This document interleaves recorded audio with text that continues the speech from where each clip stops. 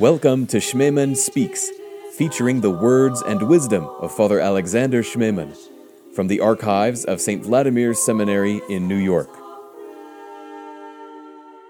In this second presentation is try to show that what we call Christian life has as its essential dimension, and more than dimension, a kind of source in that conversion of which we spoke yesterday.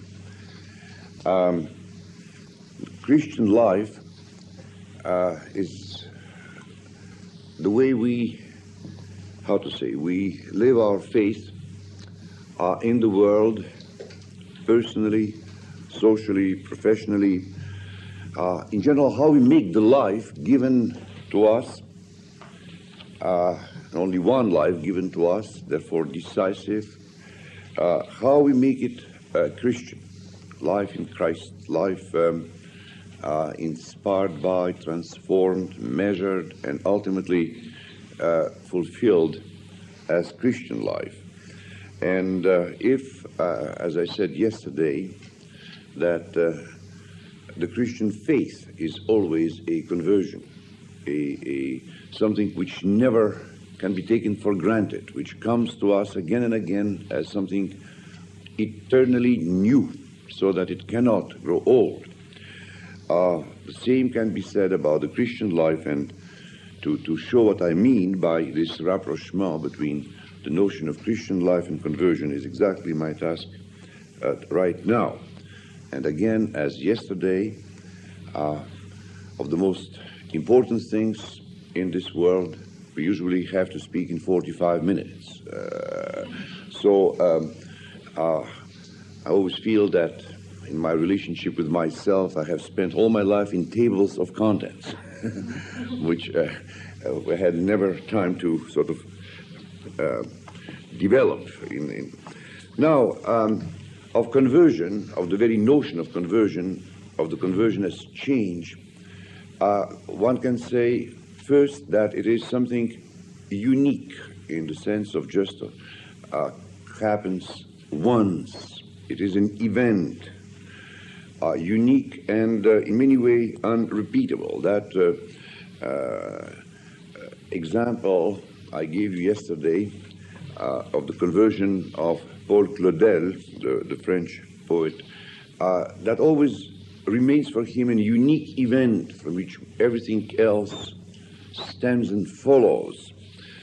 There's a good word in Greek to express that uniqueness of the conversion.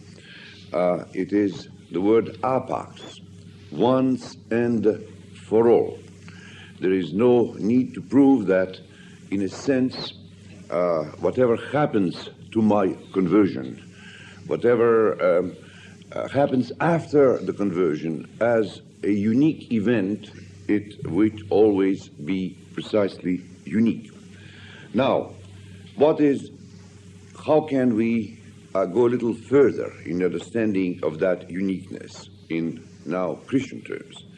First of all, a conversion is a gift, and the gift is given once and for all, at least by God. God does not remove from us what he has given us. For example, he has given us his only begotten Son, given away to us, for us, and that gift remains. If the conversion is the reception of that gift, it is a unique event. It is the gift of Christ himself to us. And again, it is in that respect unique. It is a grace which is given and which is not removed from us. We can fall out of that grace. The grace remains. The conversion is always, and looking at it in the perspective of the divine will, is the fulfillment of that which we read in the Holy Scripture. Lo, I stand at the door and knock. That door, when we open it, is that fulfillment. It is also unique in the sense that it would be almost vain and useless to find categories of conversion, typologies, yes, on a certain level, but deep down, it is the unique encounter of God with a unique person, always. It is always something that happens to me and decisively has happened once. Now, all those brief remarks in order to prove one point, which I think is theologically and spiritually very important. If you read, especially St. Paul, but of course St. Paul is not, I'm not in those theologians who would say this is the Pauline trend, this is Johannine trend, this is a synoptic Christianity, all that, as if we had to choose among them. But it is Paul who develops something absolutely essential for the understanding of the Christian faith and the Christian faith uniqueness. He uses two sentences which we, because we have never time to think deeply, confuse one with another. He speaks of Christ in us, and also he speaks of us in Christ, or I in Christ. Now I think that this double use of almost the identical sentence, definition, description of what Christianity is the key to our understanding of the Christian faith, of the Christian life, and also of the church as the locus of that faith and of that life. Christ in us. This is what? This is exactly the fruit of that unique and divine gift. We have not chosen him. We have forgotten God. We didn't know him. It is he who comes because he wants to be in us. Hence this whole admirable development for which we have no time, as the understanding of the man's body and soul as the temple in which God abides. Tomorrow we'll have a sacrament of chrismation. In fact, it's identical to the chrismation of a church, the transformation of a human being into this darochranisins, the tabernacle in which, and we will come to him and will make our abode in him. Now, this is the first, not aspect, but the first reality of the Christian faith. It is God in us. And more specifically, Christ, the Son of God in us, because he makes our hands, our bodies, his body, our souls, our humanity itself into his presence in this world. In that respect, to develop this first sentence of St. Paul, Christ in us, we could say that it is, for example, our faith. First of all, is his faith. It is his faith in his Father. It is his total. We are always very anxious to get as soon as we can from the identification of our parents. We do not enjoy being called, oh, he's the son of so and so. No, I'm by myself, and Papa already said du passé, right? I mean, I want to be on my own, and the whole line in literature and culture is always this clash of generations and so on. Don't trust anyone above 30, and comes to 30, you will understand it's rather sad. Now, all this, each one looking for self-affirmation. Now, who is our God? Our God is the one who wants eternally to be the Son, and who doesn't think that this is diminishing him. Doesn't think that to be all eternally, from eternity into eternity, the beloved Son of his Father is his hypostasis, his very personal, his divinity is in being the Son of God. And hence, Everything he does it because his Father has ordered. In obedience. We are first of all saved by Christ's obedience to his Father. On Holy Saturday, don't miss that Matins. It is this answer he gives us. O life, why dost thou die? And the answer comes from that Psalm 118. Because the Father wants me to die, and I died. And because it is a death, obedience, the death is trampled by death. Because the death is fully love in that case. Death is life, and we are risen from the dead. So, when I say he in us, it's first of all that faith which is in us. It is not our little faith. It is something which, it is then his love given to us. We cannot. Our love has been, not of course hopelessly, but really almost destroyed by the greatest of all catastrophes, which is the original sin, and which is nothing else. Don't think that it's just a little transgression of a rule. It was a deviation of love. Man preferred to, according to Saint, if you hear whom I have in mind right now, Jean-Paul Sartre said, man, c'est une passion inutile. Man is a useless love. He is love. Of course, it is a useless love in Jean-Paul Sartre, but it is his essence. From that point of view, such arch enemies of our faith as Freud, as Sartre, in their darkness, in their apostasy, they still said something very important. It is horrible that Freud believed that the libido is love, but it's not horrible. It's right that the libido is the deviated love.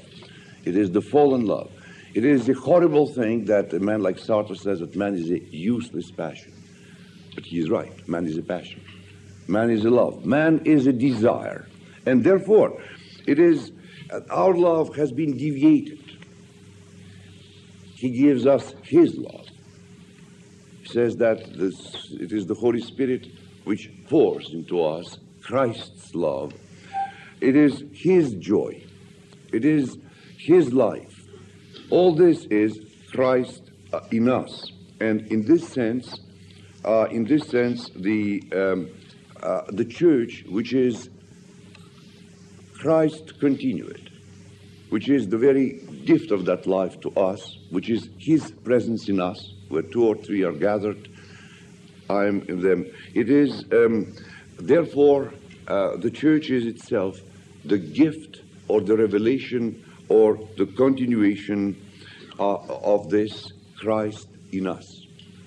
We are gathering at the Divine Liturgy not in order to only to say something to God, but first of all to receive again and again that unique gift given apax, once and for all. To realize, to receive that Christ in us. And therefore, if this is so, then the essence of our Christian life is, first of all, the response to that gift, the acceptance of that gift, the life by that gift, and this is exactly the meaning of the second Pauline definition, and that is, we in Christ. Abide in me, be in me. Without me you can do nothing. So, first, of course, ontologically, first in the order of salvation and of revelation is the Christ in us. Essential response to it, we in Christ. And it is this second, we in Christ, to which I apply now the second definition of the conversion. If the conversion, the Christ in us, is unique, because he comes and never leaves, because in fact he has already come. If someday we have a retreat on the meaning of the sacrament of repentance, you will see that there is no new forgiveness. That's why the order of forgiveness of this the little decadence in the liturgy of repentance with all those, I forgive your sins and so on. I do not forgive anything. I take a man as a priest and take him back because he has repented where the forgiveness is. Where Christ is, who is our forgiveness, into the church, which is the kingdom of forgiveness. All right. But the response to that, my acceptance of that gift, my life in that gift, this is all not the apex conversion, but this is where we can speak of the Christian life itself, of its struggle, of its growth, as a continuous reconversion. It is the life of a constant return to that conversion which I constantly lose or abandon or forget or misinterpret or let it be stolen by the prince of this world. Why, therefore, not only this term conversion is adequate to what I'm trying to say, but why conversion is a uniquely important principle of the Christian life. First of all, because of the very nature of what happened in Christ to the world. We are living in a time whose most simple definition is that we're living between the two comings of Christ. Or as Oscar Kuhlmann, the great Protestant theologian, says, we are living between the D-Day and the V-Day. The D-Day, the debarkment day, already decided the fate of the war. It inflicted, it was the beginning of that V, of the victory. It was decisive, and yet those who remember that time know how much blood, how many sufferings. You know, there is always in every war a soldier who is usually killed after the armistice has been signed, just because the telephones and even the telegrams are not rapid enough. And therefore, this is applicable to Christianity. Today, I have seen Satan falling from heaven, and if we were as spiritual as those who saw it, we would have seen that also. But that's precisely why the struggle is not only continuing, but in the gospel there is a very serious doubt whether there will be many saved. This is to live between the two comings, between the one in which that gift was given and the ultimate triumph of God, is therefore to live in a struggle between the two essential categories of the Christian faith, between the old and the new. In applying this to our personal existences, the Church calls that the presence in us of the old Adam and of the old Eve. That old Adam, Christianity, because of freedom, because of factors which I'm sure you know and maybe guess as I speak, and I don't have to go into that. Salvation is never magical. Salvation is never ex opere operato. Salvation is never something which I can. This is where we part our ways with all those, and I'll speak about that in my tonight's lecture, about those happy people who can go to and says, I met my God and Savior yesterday at 3 p.m., was saved, gave up smoking and drinking, and now accuse all of you brothers that you are still drinking, smoking, and living in darkness, whereas I'm saved. Now, the Puritan is the one who thinks that he is both the V and the D-Day in himself, so to speak. You know, no problem. You know, but in the real biblical, scriptural, traditional, patristic, and you invent other definitions, Christianity, this is not so. We are saved, but we have to appropriate, to integrate that salvation. I have to enter into that which I have become. Hence, this sentence in St. Paul and in other authors of Christianity, What does he say when he's preaching morality, St. Paul? He says, be what you are. Become what you are. Yes, or the scholastic theology later on will call that the theology of the character. All that we receive creates a character in me. It has become a part of my nature. But it belongs to me. It belongs to be my cross, as you will see in a minute, to make mine that salvation that has already occurred. And that is, therefore, that living between the D-Day and the V-Day is exactly what Dostoevsky called. This is the field in which the battle, the struggle between the devil and God is intensified to an incredible degree. And that is why the history of those 2,000 years, says the Christian era of human history is so much blood, it's because everything accelerates.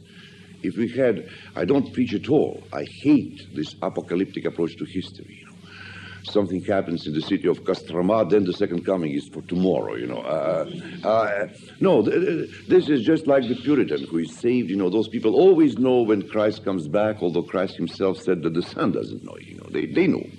And they put that in their parish bulletins, those glorious announcements.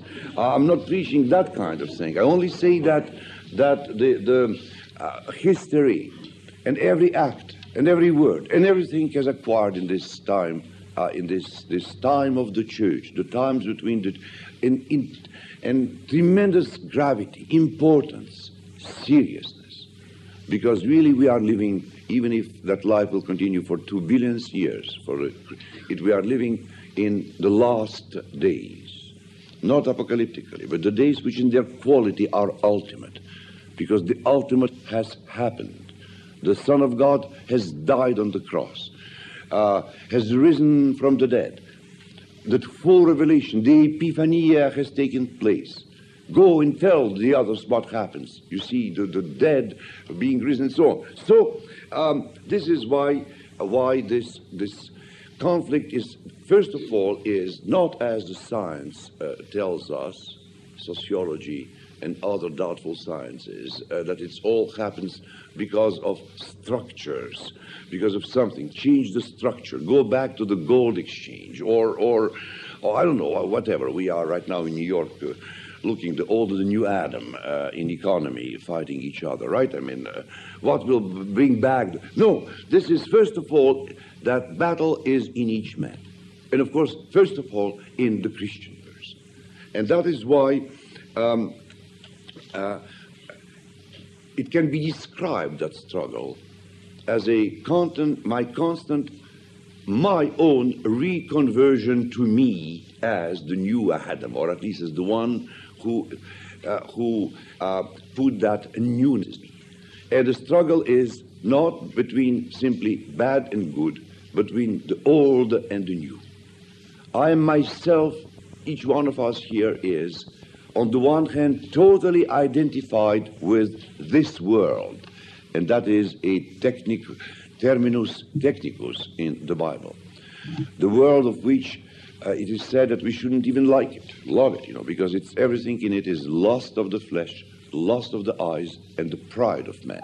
And we are also, by our conversion, salvation, sacraments, belonging to Christ and so on, we are also belonging to the world which for this world is still the world to come, but of which, believe it or not, will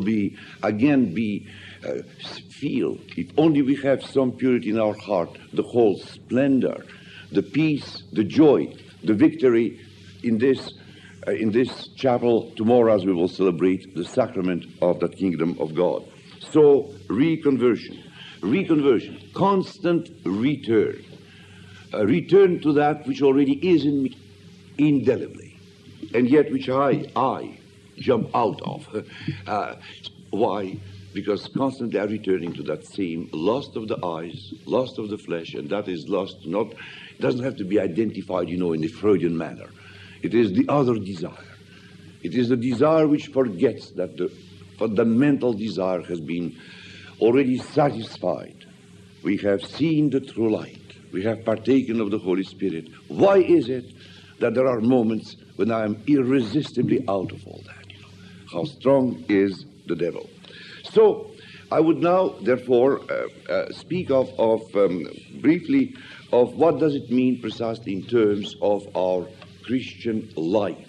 No longer in terms of our Christian faith, but of Christian life. Of course, the first point I would like to make again briefly is that the church, which is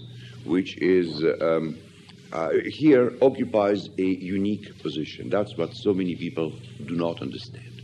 Why? For this Christian life has its constant source, not in something which happened in the church. In my particular case, so many decades ago at the cathedral of the city of Tallinn when I became Christian. But why the church is the real framework, source of that reconversion. Because, let's take first of all, it's worship. Now, we are Orthodox Christians, and we are maybe in many ways the last battalion in this world of Christians who have had yet no doubts that the liturgy, and by liturgy I mean the entire worship of the church, is something absolutely essential. I remember of that Protestant seminary somewhere in upstate New York where the faculty and the students unanimously decided in the 60s to repent to God that they spent too much time in the chapel praying, while the underdeveloped or whoever they are, less favored, and so on, were suffering and so on, and they decided to close the chapel. Now, to close the chapel. Simply because it's waste of time when we have to be witnesses of Christ's kingdom in South Bronx. Okay. Thus, why that chapel is not precisely the church, the liturgy, because the church has her constant self-expression in worship. Why for the Christian life? Why for that which will take me out of the chapel? Take me into my personal life, into my professional life, into my political life, whatever life is made up, why it all begins, where my first battery, my first pump is. Is it simply because I'm inspired, I'm here, I can read the gospel at home. So maybe even sometimes knowing some Russian proto-deacons, I think is the best solution is to read it at home, and not to have I don't know what about you, maybe you are holy people and I'm not, but I always found it extremely difficult to pray in the church. If by prayer I mean, what we do. It's very difficult. Then I was liberated from that pangs of conscience by Jesus Christ, who says when you pray, go to your room, wash your face, lock the door and pray. Ideal. At this point people say, but when do I go to church? That's where the whole point is. Why? Because the church, just as I have to be reconverted to something all the time, the church is, first of all, the presence, the power, and the knowledge of that gift. We Orthodox and I spent all my life trying to clarify that thing. I don't know whether I succeeded. We like to speak about the symbolism of worship. And that can go very far, you know that. That can take some liturgical cuckoos to a kind of symbolic explanation of every button on the bishop's homophorion. 7 buttons, the kingdom of, the 7 sacraments, this and that. You can go very far that, and all this, of course, is unnecessary. It's all those little decorations which people don't know what to do. They put, it is like a Christmas tree, but the Christmas tree is a miracle because whatever you put there, ultimately it becomes some mysterious things beautiful. But the liturgy is symbolic of only one thing, but then in the real sense, it is a unique epiphany, manifestation, symbol in this world of that which otherwise cannot be seen or experienced, and that is the kingdom of God. That which we are told to love with all our power, the church. It's not even pedagogy, the service. It's not a reenactment. Don't think that we do it. It is, as Alyosha Karamazov in Brothers Karamazov, there is that прикосновение к мирам иным. It is touching the other worlds. Let me explain briefly what that description is. Not some pious, poetical definition, but the uniqueness and the reality of the worship. We are not going to church primarily to pray. We are not going to church primarily to fulfill our Christian duties. We are not only even going to church in order to be educated, although the church has that aspect. We are going to church in order to, A, leave the world, and B, ascend in Christ. Ascend in Christ. Go where he is. And he is in his kingdom. The crucial text for me has been, since I read it with kind of, and was shocked almost, converted, is in St. Luke, at the Last Supper, which Christ said, I will not drink with you of that wine unless the kingdom of God is fulfilled. But I appoint unto you a kingdom, that you may eat and drink at my table in my kingdom. Our theology, unfortunately under bad influences, developed as Christ constantly descending to our altars. Study the liturgy. Understand it, and you will see that the liturgy is an ascension to heaven. It is not he descending, it is we ascending. And where we are ascending are not simply a good place to be, so to speak, a little compartment for religious people. On the way to that ascension, we discover things which we could not discover otherwise. Why is it that, and I don't know, that explanation takes me 2 semesters, 2 hours a week, therefore you understand that it will be very brief this time. Why is it that on our way to find listening those impossible words on which our whole life depends, take, eat, this is my body, drink ye all of this is my blood, on the way, for example, we have not only the time, but the need to say, holy, holy, holy, Lord God of heaven and earth are full of thy glory.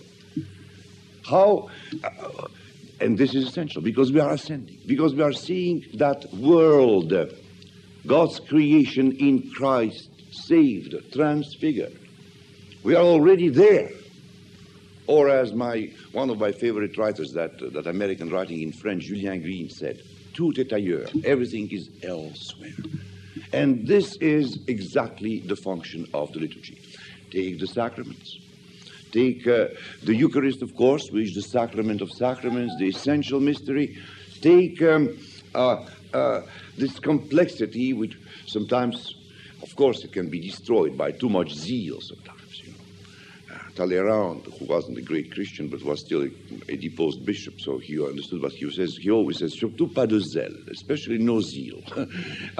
Because the zeal is usually to calculate sticheras and not to listen to them. To know exactly where to put that famous hymn of life, which today, because Friday falls on a Thursday, has something, that kind of thing. To which they can say, the kingdom of God is already come, and that is the typicon. But what I'm trying to say is that complexity is because it's so complex for us to leave that world, and yet study into what reality the church has developed from the beginning. Take the liturgical year. If we took it seriously, my dear friends, in each season, in a different manner, we are given the full taste of the kingdom of God. The full taste of it. We're just entering right now, we are approaching something absolutely unusually beautiful, first of all. And that is that bright sadness of Lent. For Lent is not as people think, a constant concentration on my boo-boos, sins, and so on and so forth. The Lent is only one thing. By showing us, by the silence, by its depth, by its showing us again what we have lost because we have sinned. It's not a morbid introspection. With whom, how many times, and where. It is not at all that kind of thing. It is introducing us into the other reality. And as you stand, even this Magnus Day, you stand and you stand. It maybe it's so monotonous. If you open your heart to that, you are there. Something which nothing in the world will give you. Then, of course, I don't have to defend, the Feast of Easter, which simply is the feast of the kingdom of God. And thou hast opened to us the gates of paradise. What is that night if not the human experience of a supernatural joy? Nothing else to speak of. The moment Easter is passing by, the Pentecost comes. The last and great day of Pentecost, which gives finally to the word thirst its ultimate meaning, because that Holy Spirit comes to the reign. And so on, And then take the Mariological Center, the incredible depth and beauty of what is revealed to us, to the Church, by her knowledge of the Theotokos. And you can continue. In the celebration of each saint, something covered. So, what if I chose for my field of studies liturgy? It's not at all because of that love of the buttons on the bishop's homophorium. Precisely because being born in that kind of in the shadow of a wonderful bishop, I must say. At one point I said that maybe all that really has a meaning, not only to say, you know who is that little boy going with, he's St. John the Baptist. Who are we at the great entrance? We are cherubim and seraphim. I said, where am I? The button is not a button, I'm a cherubim, the deacon somebody. And then I said, maybe there is something behind all that which is not as strange and as unnecessary as all that sounds. And little by little, that revelation comes, that standing in the church, we're standing in heaven. And heaven is not that which Bultmann and company could not realize, could not understand, because they were always... heaven is where Christ is. Heaven is God. Heaven is the best Christian definition of the heaven was given by John Chrysostom when he said, what do I care about heaven when I myself have become heaven by that incarnation? So, in the Christian life, this is my main point, it is rooted first of all in that rhythm which is absolutely essential. To lead a Christian life. I know the questions which will follow, but I foresee them. But right now, let me positively explain how I see it. The first route to lead a Christian life, first of all, one must lead a full church life. And I don't mean the transformation of the church in a kind of non-stop committee meeting. This is three old Adam in one. Not in the idea that the church is constantly to require from us religious activities. No. Refreshingly enough, the primitive community, as I see, I tried to detect from time to time, the book of Acts, all those church activities, and no, we still don't know what they were doing between the Sundays. I imagine they went to their offices, businesses. No one ever said, I stopped being a merchant. So when I say the church life is exactly what the canon law says, not my favorite term of reference. It says if somebody has missed the divine liturgy without a reason for 3 Sundays consecutive, he's out. Why? Not because God says 1, 2, 3, out. But because without that there is no life. It's like not change the oxygen tank and then we're quite surprised that the patient has died. Because this is where we become what we are. Not because we need a little bit of spiritual inspiration in the sense. That is a dangerous thing, but I am the measure of what I'm receiving. Because this acts, the church fulfilling herself as the body of Christ, as the temple of the Holy Spirit, as the symbol, the parousia of the kingdom of God, as the fullness, and as first of all, this visible edification of the church, many being one in Christ, united not by anything, but by the order of Christ, stayed together. By this, all will know that you are my disciples, that when you are having love among themselves. So, and all that which developed, not only in aesthetical categories, but that spiritual reality of the church, we have to be rooted in that. Our first reconversion takes place every Sunday. Sunday after Sunday, on the Kyriaki Mera, on the day of the Lord, we coming to the church for that reconversion. We coming tired, bleeding, cynical, half people, completely dominated, even after 1 week, by the old Adam. And here again, the same story always begins. It is the church that reveals to me again the gift which I received. It is the church which makes me rejoice about that gift. It is the church that takes me through repentance. It is even in the most humble little church, always the same prosphora, anaphora begins. First, the prosphora. I'm coming there finally not as a consumer, although we also think of the church as consumers today. I'm going there to offer myself in a sacrifice of praise. That bread and wine which will be offered to me, which is my life and my body. And then finally this prosphora, the sacrifice becomes an anaphora. Ano, up. And finally we have seen the true light. Take that prayer after communion of St. Chrysostom, of St. Basil's liturgy. We have been filled with thy life. We have been witnesses of the resurrection. We have again seen, touched, and now we are said, go out, and live all that. So this is why the church, so to speak. Sometimes, sometimes we feel that if not for the church, I might be quite a decent fellow.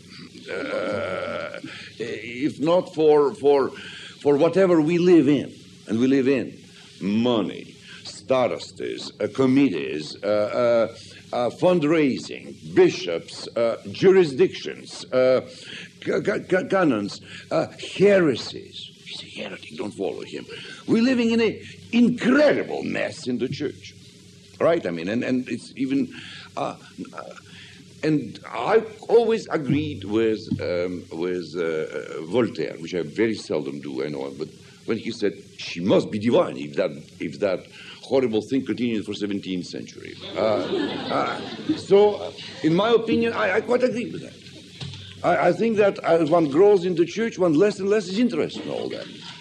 I do not expect, I would be almost afraid if I would probably think of a kind of demonic plot if all bishops would start walking on waters and trust their priests. Of course not. I mean, the church is a presence of everything. And I know, after 35 years of priesthood, I believe and I confess the church is the immaculate bride of Christ. And if not for the church, we would be spiritually dead. And why, of course, not the statutes, things like that, but the church has the only possibility in this world to take a very, very simple piece of bread in your hands and says, I believe and I confess this is thy body. This is thy blood. And to know that nothing, as we will see later on, can separate us from that.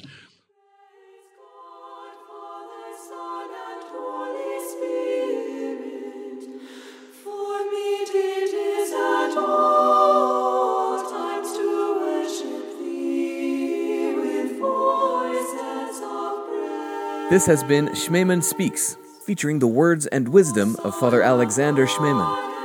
For more, visit St. Vladimir's Seminary online at svots.edu.